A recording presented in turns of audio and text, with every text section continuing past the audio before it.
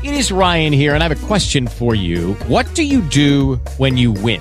Like, are you a fist pumper, a woohooer, a hand clapper, a high fiver? I kind of like the high five, but if you want to hone in on those winning moves, check out Chumba Casino. At ChumbaCasino.com, choose from hundreds of social casino-style games for your chance to redeem serious cash prizes. There are new game releases weekly, plus free daily bonuses. So don't wait. Start having the most fun ever at ChumbaCasino.com. No purchase necessary. VGW. Void where prohibited by law. See terms and conditions. 18+.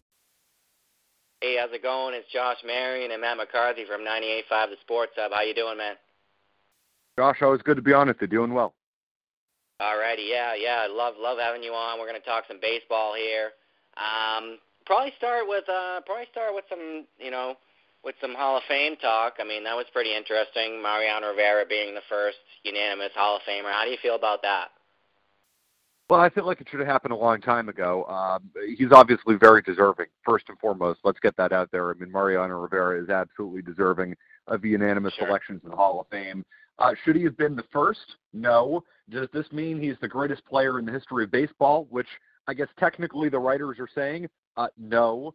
But, it's not Mariano Rivera's fault that Babe Ruth only got 95% of the vote, that Ted Williams only got 95% of the vote, that Willie freaking Mays, the greatest all-around player in the history of baseball, only got 95% of the vote. And Ken Griffey didn't get, missed it by 3 votes. Like, that's not Mariano Rivera's fault. So, we shouldn't really hold that against Mariano Rivera. He's absolutely a deserving candidate. I'm glad it's over with.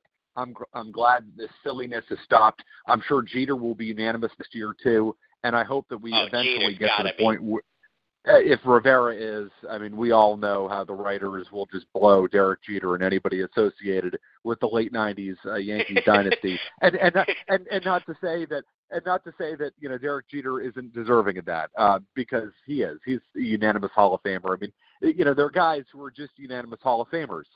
It should have happened a long time ago. I'm glad it's over. I'm glad this silliness has finally. The Hall of Fame has been ridden of that, and I'm glad we can move forward on that. I'm kind of out on Ken Griffey for being I see with like maybe a second year, but I mean, in his Reds years, he was just so broken down and injured, and I was real young when he was crushing it with the Mariners, so I probably didn't get to really appreciate those type of years. Yeah, I mean, listen, if you grew up in the era that I did. You idolized Ken Griffey Jr. I mean, he was the king of cool. He was the face of baseball. He's the last, in many ways, true superstar that baseball had. I mean, Ken Griffey Jr. was probably the most recognizable sports figure in the country at that time, along with Michael Jordan. It was Jordan and Griffey 1-2, however you want to put it.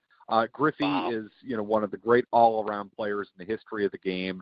He could do it all. I mean, he's a great home run hitter. He had 630 home runs. He batted .284. Griffey was as good as they came. He was the best center fielder in baseball. He was incredible. No, Griffey was absolutely deserving. I mean, the home runs speak for themselves, and you have to assume he's one of the clean players. What about the other guys, man? What about Edgar Martinez, Halladay, and Messina? How do you feel about those guys getting in? First and foremost, on Roy Halladay, I think he was absolutely deserving of a first ballot selection. Here was a guy who was one of the best pitchers in baseball for a decade, and for many of those years was the best pitcher in baseball. Some of the detractors will say, well, look at the win total. He only had 203 wins. Yeah, well, look at the team he played on, Right. Look at the teams he played on, and look at the era in which he played. Halladay is the first pitcher from the once he had turned the century. Guys were huge. We're not going to see guys get 300 wins anymore. The last pitchers that you're going to see get 300 wins were the Maddoxes and the Glavins and Roger Clemens of the world, and those were those guys were going to get 300 wins, but not in this era. With the era that Halladay pitched in, we might never see a guy get to 300 wins again. So we need to throw that number out, that benchmark number. So don't hold the wins against him. This guy was the best pitcher in baseball for a long, long time.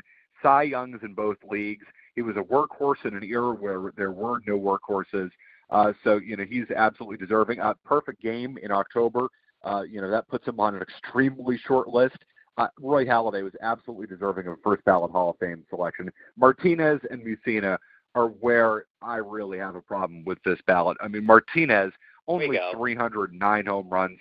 309 home runs for a power hitter. You can't do that, or a designated hitter, I should say, in the steroid era. And that guy didn't hit 20 home runs until he hit 32 years old, and then hit 20 home runs for the rest of his career. Like, okay, I'm sorry, how did that happen? And then Mike Mussina wasn't even a top 7 starting pitcher in his era. Pedro was better, Roger Clemens was better, Randy Johnson was better, Glavine, Smoltz, Maddox, and Schilling all were better. And if you want to put him in Sabathia's era and Halladay's era, because there was a lot of crossover between those two pitchers and Mussina too, this guy's barely even cracking the top 10. Never won a Cy Young, never even came close, only had one top 3 Cy Young Award voting finish, and that was in 1999 when he finished second to Pedro Martinez, which is like finishing second to Secretariat at the Belmont. Like, you're not even close. Mike Mussina is a Hall of Famer. This guy was never, ever the best pitcher in baseball, was never even in the top 5, top 6, top 7. You can't put that guy in there. I'm sorry. And when you look at his ERA, too, 78th out of 81 in the Hall of Fame. Not a Hall of Famer. I'm with you on Mussina, but I kind of disagree on Edgar Martinez, and it also paves the way for David Ortiz, who has David Ortiz hit more home runs, but he had a lesser average, I think, than Edgar Martinez, because Edgar Martinez, I think, finished with like a 312 average, and when I was looking back on his career, just memories wise, he was deadly. Like, every time he came up to the plate, I was pretty scared, man. Yeah, Martinez was a great hitter.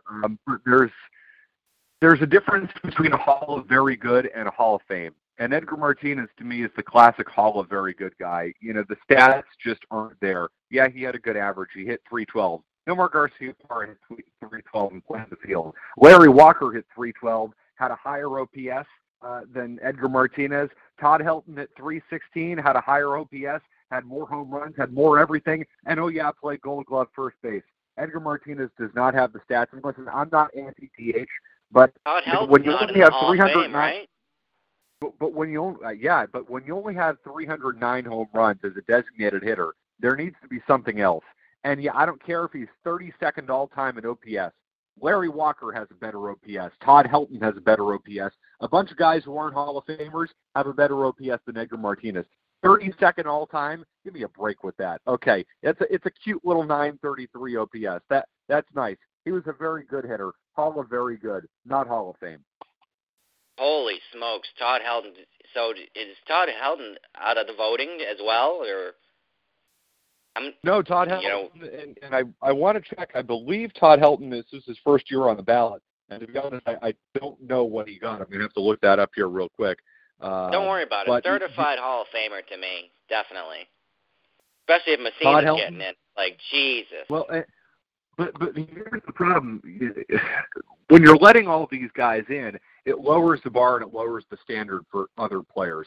When you're talking about, Todd Helton was a really nice ball player. There's a real Coors Field element there, and the same with Larry Walker. When you're letting guys like Edgar Martinez in, all of a sudden, that opens the door for 3 more guys, and that's where I draw the line. I'm a small hall guy. I want it to be the best of the best. If I have to think too much about your candidacy, chances are you're not a Hall of Famer. That's how I approach it. So steroid guys, you have steroid guys in there too? I do, because you can't determine who is on the juice and who is off the juice. So, I mean, Edgar Martinez, again, look at his numbers starting at age 32, and then all of a sudden he starts hitting for power. Gee, I wonder how that happened. But we're going to put him in the Hall of Fame, and we're going to keep Barry Bonds and Roger Clemens and Manny Ramirez out. We're going to keep the poster children of the steroid era out, and the guys who, like Edgar Martinez, just kind of weren't good enough to, for people to really care, for people to really dig into. We're going to let them in the Hall of Fame. Like Jeff Bagwell had biceps the size of a small European nation. Frank Thomas was built like a middle linebacker. Mike Piazza was on the juice. Ivan Rodriguez, there's been plenty of chatter about him being on the juice. You cannot determine who was doing it and who wasn't. put the best players in, leave the best of the rest out. That is exactly how you need to do it. All right, now let's switch gears. Let's talk a little actual, Yankees, Red Sox, just overall type stuff. Other MLB topics. I mean, it's January. Actually, let's start off with this. Actually, this is good. I mean, this is the most burning MLB topic on anybody's mind. It's January 28th, 2019, 3:18 in the afternoon, and Manny Machado and Bryce Harper, with 3 weeks until spring training, still haven't signed anywhere. What's going on with that? It's a big-time problem for baseball. The sport is too slow in the actual game, and the off-season has become too slow, too. Josh, you remember, I mean, the hot stove in baseball used to be the best off-season in all of sports. Oh, I mean, my God. There was that level of excitement. You remember the A-Rod winter. I mean, there's been so much that has happened in baseball, and, the winter meetings of 2000, and A-Rod signs in Texas, and the Red Sox get Manny Ramirez, and the Yankees get Mike Mussina. Like, you remember those winters. And we've been talking up and building up this winter for years now, and nothing has happened. There needs to be some type of deadline. There needs to be some type of impetus to get these players to sign and to get these teams to be aggressive. Like, I'm expecting Bryce Harper and Manny Machado to sign somewhere in spring training at this point. This is hurting the game. It's Super Bowl week. If Bryce Harper or Manny Machado signs this week, and I guess that could happen because the offseason's winding down, nobody's going to pay attention because it's Super Bowl week. Nobody's going to be talking about this in March, and it's just, you got to have that, that winter meetings type thing. Hey, it's the first week of December. This is when everything happens. This is where all the action is in baseball. The winter meetings used to have that. Like, that was must watch, must follow, 3-4 days of, all right, this is where it's all going to happen. And if it didn't happen, something generally happened after that. Or you felt like you were really getting close, and there was something to really, sink your teeth into. There's been none of that. It's a significant problem for baseball. So the Machado rumors are obviously been him going to the White Sox, and the latest I've heard is the Padres. That was on MLB Network. I mean, it would really stink if he went to the White Sox, being in the American League, but I think that would be his best decision. What do you think? Well, I think it's best for baseball if he ends up in Philadelphia or New York. Even though the White Sox obviously play in, a huge media market, they're the number 2 team there. It'd be like Machado going to the Mets or something. But, I mean, the White Sox are so irrelevant on the landscape of baseball, and they have been, essentially since the Black Sox scandal. I mean, to be totally honest, they've never really been a relevant franchise. I don't think that's good for baseball if he ends up there. I think if he ends up in New York, I mean, baseball's biggest villain on the Yankees. I mean, not that I necessarily want that as a Red Sox fan, but just as a baseball fan, that's good for the game. I kind of do. I kind of do. That's good, and that's healthy for baseball. Like, oh, God.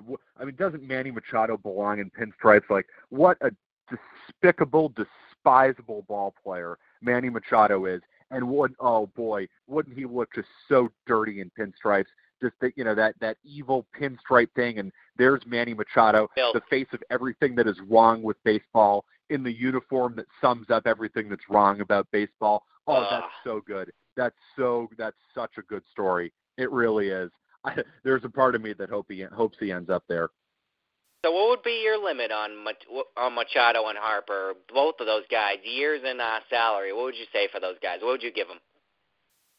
At this point, you're thinking, okay, Manny Machado is going to get that 10-year, $300 million deal, and Harper's going to get the Giancarlo Stanton. He's going to get $325 million. At this point, I have a hard time seeing those guys getting either of that. As much as I dislike Manny Machado, I'd actually be more willing to pay him than I would Bryce Harper. I think Bryce Harper is the most overrated player in baseball. This is an up and down player. Yes, I get that he has that kind of star power, or at least, something close to it in 2019 baseball standards, star power. I don't think this guy is the player that everybody makes him up to be. Just, again, go to his baseball reference page and see the ups and downs in his career. Has he had a couple of MVP-worthy seasons? Yes. Has he had some seasons where, he's certainly not that? Absolutely. I wouldn't give him $300 million, and at this point, there's no market. I wouldn't give Manny Machado $300 million either. But they're saying that Machado is hovering around $175 million. That's his offer from White Sox. That's less than Jason Hayward's making in Chicago. You can get Manny Machado for for that type of money, or somewhere north of that, $200 million, $225 million, like teams should be all over that. There should be more market for that guy at that type of price. And I think 175. I didn't know it was that type of offer. Yeah, I think he gets more than that, but I believe Heyman tweeted that out a week or two. Yeah, the offer was 175, and I think that's Josh. I think that's why you're seeing a team like the Padres all of a sudden get involved. Like, wait, hold on, we can compete. We can compete with that. So it's going to be interesting to see what happens here. All right, so now let's move on to the Yankees bullpen. I want to get your take on this. There was this guy, Matthew Orso, from FanCred, wrote an article, could the 2019 Yankees have the best bullpen in MLB history? I mean, they have some guys who can freaking throw that ball 100 miles per hour. I mean, the guys, Aroldis Chapman, Betances, Britton, Adam Ottavino, Chad Green, Jonathan Holder. What do you think, McCarthy? Well, here's the thing. We've been hearing about the Yankees bullpen. Best in baseball history, I'd say let's pump the brakes on this a little bit. That's a good bullpen. Don't get me wrong. But, let's not anoint them as the 1990 Cincinnati Reds or something just yet, because we've been hearing about how good that Yankees bullpen is for years. And it's true, they are good.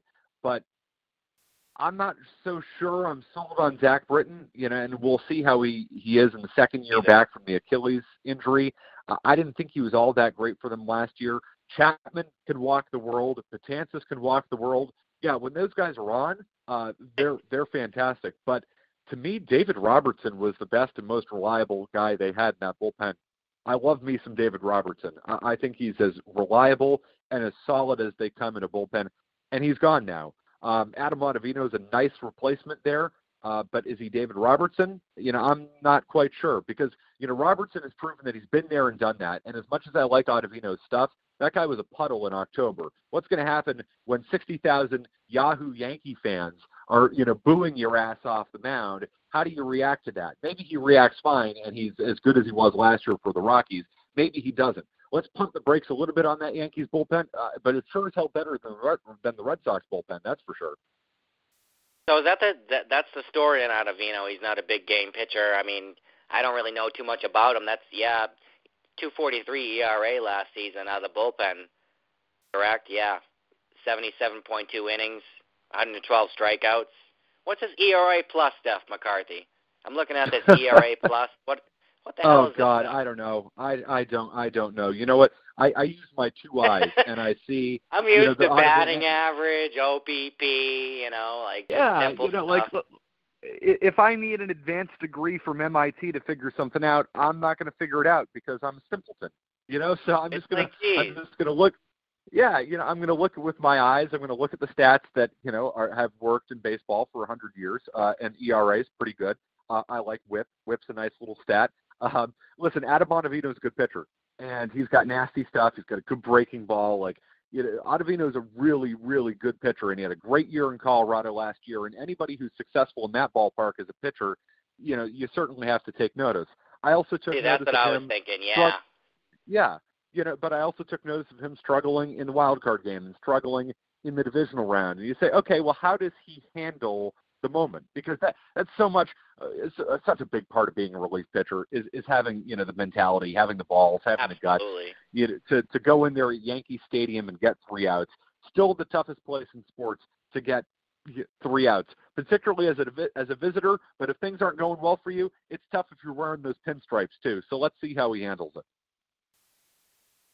Yeah, I mean, so it doesn't sound like you think it's going to be a 7-inning game against the Yankees, because that's one of the questions I want to ask you as well. Is that how other teams have to look at it now against the Yankees? You have to play 7 innings against them. On certain nights, absolutely, it's a 7-inning game against them. Is Betances not walking the world? Is Chapman, not walking the world? Is Britton back to being the pitcher that he was, or something close to it with the Orioles? What are you getting from Ottavino? There's a lot of talent there. There's probably 1 through 7, probably no bullpen that's as talented as that Yankees team. On paper. But I think they've got some questions. On paper, they've got some health questions. Yeah. They've got control questions. They've got some Absolutely. mentality questions with the new guys. They're there's some things there that they still need to figure out. I'm not predicting a disaster or anything. I'm just saying pump the brakes a little bit. I want to see it for a month or two before I really jump in on that Yankees bullpen. All right, so now we'll talk Sox. I don't know if you saw any of the NESN stuff, the town hall meetings or anything like that. Dombrowski was pretty much saying, oh, yeah, we got guys that are going to, outperform what they did last season. They're coming in their primes. What say you about that? Because, that's what anybody can say, but, they do have a good roster. I'm not saying that, but, we're not going to win a World Series going closer by committee. Probably not, but at the same time, we didn't think they were going to win a World Series with the bullpen group they were trotting out there. But that being said, they're missing, as of right now, two key members of their bullpen. Craig Kimbrell obviously was good in the regular season before he was a disaster in October, and Kelly became probably their best bullpen arm, at least late in October. So that's something they're going to have to address. But there's a long history of teams going out and finding closers at the deadline, and it kind of seems that's what the Red Sox are going to do. I wouldn't rule out the possibility of Kimbrell returning on some type of one-year deal. His market is absolutely nothing right now. There's a lot to be determined with this Red Sox bullpen. I would have liked to have seen them maybe get a little bit more involved in an Adam Ottavino type of signing. There have been some lower-end bullpen signings. You're not going to spend $25 million on Joe Kelly the way the Dodgers did, but can you find somebody else to replace him? Like, I thought the Andrew Miller deal was pretty reasonable for him in St. Louis. Injury concerns there, sure, but I wouldn't have hated to see the Red Sox spend that money on at least one bullpen arm. But, it's also possible that they can make a trade, too. Three of their top prospects are all third basemen. So somebody's got to go there, one would think. So it's possible that they make a deal in July. I don't think this is the bullpen you're going to see in September, the one that you see now. It's possible. He's a name that comes up. Chavis? Absolutely. Michael Chavis. Yeah, absolutely. Yeah. You've got Chavis, Bobby Dahlbeck, and Tristan Casillas are your three top hitting prospects. They all play. We already have Devers, Somebody's going somewhere. So right, we don't need too many third basemen. Brock Holt can play third base. Yeah, somebody's going from that group at some point. Yeah, see, I think Chavis would need some more time. I think coming off that steroid suspension, he hit fairly well down there. He smacked some balls. I saw him down there with the spinners and stuff. But getting back to everything else, I don't think there's too many holes in the Red Sox lineup either. So Dustin Pedroia has a place on this team, correct? Yeah, he does. And you bring up Michael Chavis. You bring up Chavis, and that's interesting because this is something that hasn't gotten old. Yeah. I don't like Pedroia having a role on this team. There's no way to move him either because I don't know. I just think that whole stuff with Manny Machado and that in Baltimore that day that really turned me off, man. Yeah, no, I understand that, and you can't count on Dustin Pedroia just based on the knee injury that he's had and the knee surgery that he's had. There's no real track record of somebody coming back from that particular procedure, and he and Stephen Wright, they had the same surgery and both have not been able to stay healthy. So they need to have contingency plans, and their contingency plans right now are Holt and Nunez, which is basically what they did all of last year. And it's notable that they said Michael Chavis, who's a third baseman, has been a corner infielder. He's seen time at first base. They say he's going to play some second base at Pawtucket. So, there's your internal option. If Chavis is really hitting well and shows he can field the position enough, you might see Michael Chavis come up and play some second base for this team. That boy needs to lose some weight to do that. I saw him in person, man. He's not a second baseman at all.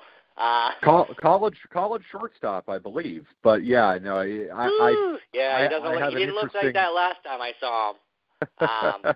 Must be the stuff he tested positive for. Booties, real quick on Marwin Gonzalez before we get to the Patriots. Is that a guy you would covet in free agency that you wish, like, if you put that guy in the Red Sox lineup, we'd have Betts, Benintendi, obviously JD, Marwin Gonzalez, that would be pretty good, man, That would just that'd give me a pants tent for sure. I like the versatility there. I mean, it's hard not to like the versatility. I think the Astros. I think hitter, Gonzalez right? got a. Gonzalez is a switch hitter, right? I believe he's a switch hitter. Yeah, he is a switch hitter because he had a home run off of Price as a righty. Yeah, I mean, I think for the most part, the Red Sox were able to contain him in that series. You know, I mean, it depends on what the cost would be. But again, it's the Boston Red Sox. And Marwin Gonzalez is a nice little ball player, can play all over the field. You know, he's kind of the better Brock Holt. You know, maybe somewhere in between the Brock Holt and Ben Zobrist type of scale. But Gonzalez is a nice player. He really is. You know, if they could, and Cora has obviously a lot of familiarity with him. He's an interesting name. You know, it's a name that I haven't thought of enough, but I wouldn't rule it out, and I wouldn't hate it if they got involved in somebody like Gonzalez. I don't think they will, but if they did, I certainly would not hate that. Well, they have the money. They just don't want to spend the money. That's the key. Correct. Yeah, I mean that's what really holds them back a lot of the time, especially lately. But yeah, switching gears to the Patriots and Rams Super Bowl down in Atlanta.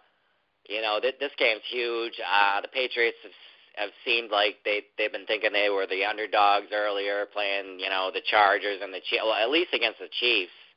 How'd that whole playoff run before the Super Bowl treat you, and how are you feeling going into this game? Yeah, it's pretty impressive, what they've done. I mean, that win over the Chiefs is I think one of the great wins of the Brady-Belichick era. To be totally honest, they're not supposed to win that game. With the season that they had, the issues that they had, you go into Arrowhead, you beat Mahomes, and Mahomes gives you everything he can give you in that second half, and you take that punch. That was one of the best wins of the Brady-Belichick era. Maybe someday we can rank them, and when you do rank them, rank that one pretty high. That was a truly spectacular win. And I think, when you win a game like that, kind of say, in many ways, that was their Super Bowl. Winning that game, it's almost like, not to say they're playing with house money because they're not, they're the Patriots, they're, favored in this game. But I just feel so much more confident in this team heading into the Super Bowl as a result of that game in Kansas City. I feel like they're going to win this game. I really do. I like the matchup. I don't think Jared Goff's going to torch them. Then again, I didn't think a backup quarterback was going to torch them for 41 points last year.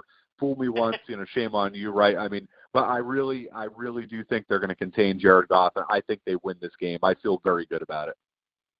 Does that Rams defensive, front seven at least, maybe front four, those defensive tackles and ends, do they scare you? Do guys like Talib and Peters scare you? I know Peters hasn't been ranked too high, but and as far as I wanted your take on this as well. Who do you think's the better trash talking team? Because I think that's an underrated element in sports, man. Trash talking. Yeah, and you're hearing a lot of chirping from both sides, and you generally don't hear that a lot from the Patriots. But the Chung comments and the Marcus Cannon comments that were caught on the video in the locker room, it's kind of interesting. It doesn't feel like a Patriots type approach heading into the game. Yeah, that defensive line is the one thing that gives me pause because Aaron Donald is a game wrecker. And if you want to wreck a game, you do it by coming up the middle against Tom Brady, and that's what he can do. If they contain Donald, if they keep Brady clean, and again, that offensive line has been the best unit on this Patriots team consistently from week one to now. If they keep Tom Brady clean, they will not lose this game. That is the only way I see the Rams winning this game. No sacks given up in the playoffs. So how many sacks you got the Rams getting? I'll set the over/under at 2.5. I'm gonna say they have 2 sacks. I think the Patriots find a way to contain them. Wow. But sacks and hurries, there's a difference. I mean, Brady plays a role in that too. I mean, nobody's better at getting the ball out, than Brady. So, I'll set it at 2, and I think if they keep the pocket clean, they win this game. All right. Yeah, that'd be fantastic. Yeah, I mean, Brandon Cooks. We'll see how he does in this game. If the Rams had Cooper Kupp, I think that's injuries for that Rams team. Is Gurley going to be 100% right? Game plan wise, I don't know if you heard about. I was watching Zoe and Beadle earlier, and they were saying Belichick was texting McVay after virtually every game and saying wishing him congratulations and stuff. So. Don't know if there's a type of mind game going on. There's always mind games going on with everything like that. But I guess we'll get you. You got any closing thoughts? Anthony Davis. Getting traded as Actually, let's talk about this real quick. I know you're up against it, but there's no chance that Gordon Hayward can get traded, right? I mean, right? Not with the way he's playing and not with his contract. And the Celtics are just going to have to hope that he's going to get better. Right listen, it's an unfortunate situation for the Celtics, for Hayward, for everybody. I mean, there are no winners here. So you hope that Hayward finds a way to get his game back. Yeah, I'm interested with the Anthony Davis thing because let's be honest, they can't get him unless they trade Kyrie Irving. How truly confident are they that Kyrie stays? This is kind of put up or shut up time because if they trade Kyrie to New Orleans, I mean that's the best deal right there. If they put Kyrie on the table and the Pelicans get him, I mean there you go. So how confident are you that Kyrie's sticking around? If there's a doubt that Kyrie's not sticking around and is going to New York, you have to think long and hard about making that deal. And listen, I think Kyrie is a transformative player. Obviously, Anthony Davis is too. But if there are any doubts, you might have to make that deal. You really do, and I don't think that's getting talked about enough because I think people are just still assuming that Kyrie is going to be here. I certainly hope that's the case. But if he's not, that's the determination that you have to make.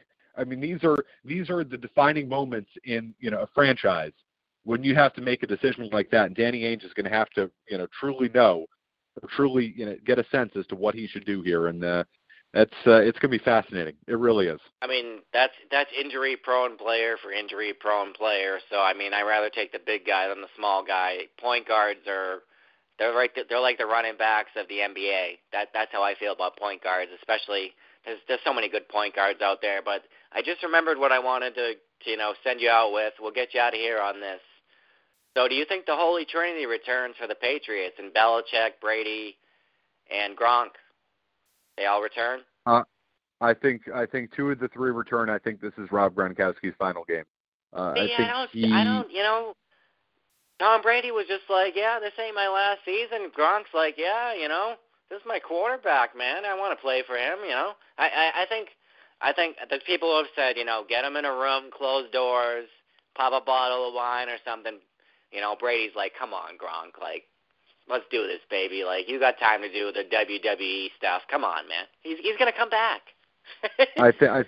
I really do think that, yeah, Gronkowski sort of floated retirement out there, as maybe a contract ploy last offseason. But I do think there was Dwayne Allen McCarthy. Yeah, but here's the thing. I think he is concerned about his health. And he is concerned about his long-term well-being because this guy has had 3 serious, legitimate back surgeries. He's had concussions. He's had the broken arm. He's had, the ankle problem this year. He had the torn up knee. Yeah, I think there's a lot of pressure from his family too to say, Rob, don't ruin the rest of your life for this. If he goes out on top, has a good Super Bowl and the Patriots win, I think it becomes a lot easier for him to walk away. He sounds like a man who's very much at peace, and I think you can feel that he's feeling like I'm losing it, and I don't want to be a shell of myself. I think he's gone. I do. I think Brady and Belichick are back. I think Gronkowski's gone.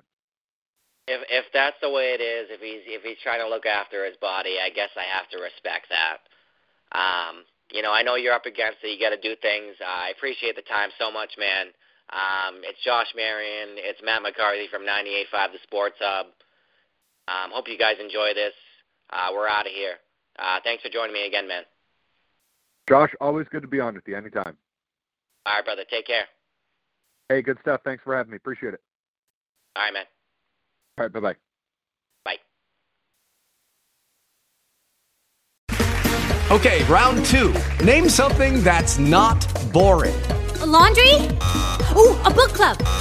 Computer solitaire, huh? Ah, sorry, we were looking for Chumba Casino.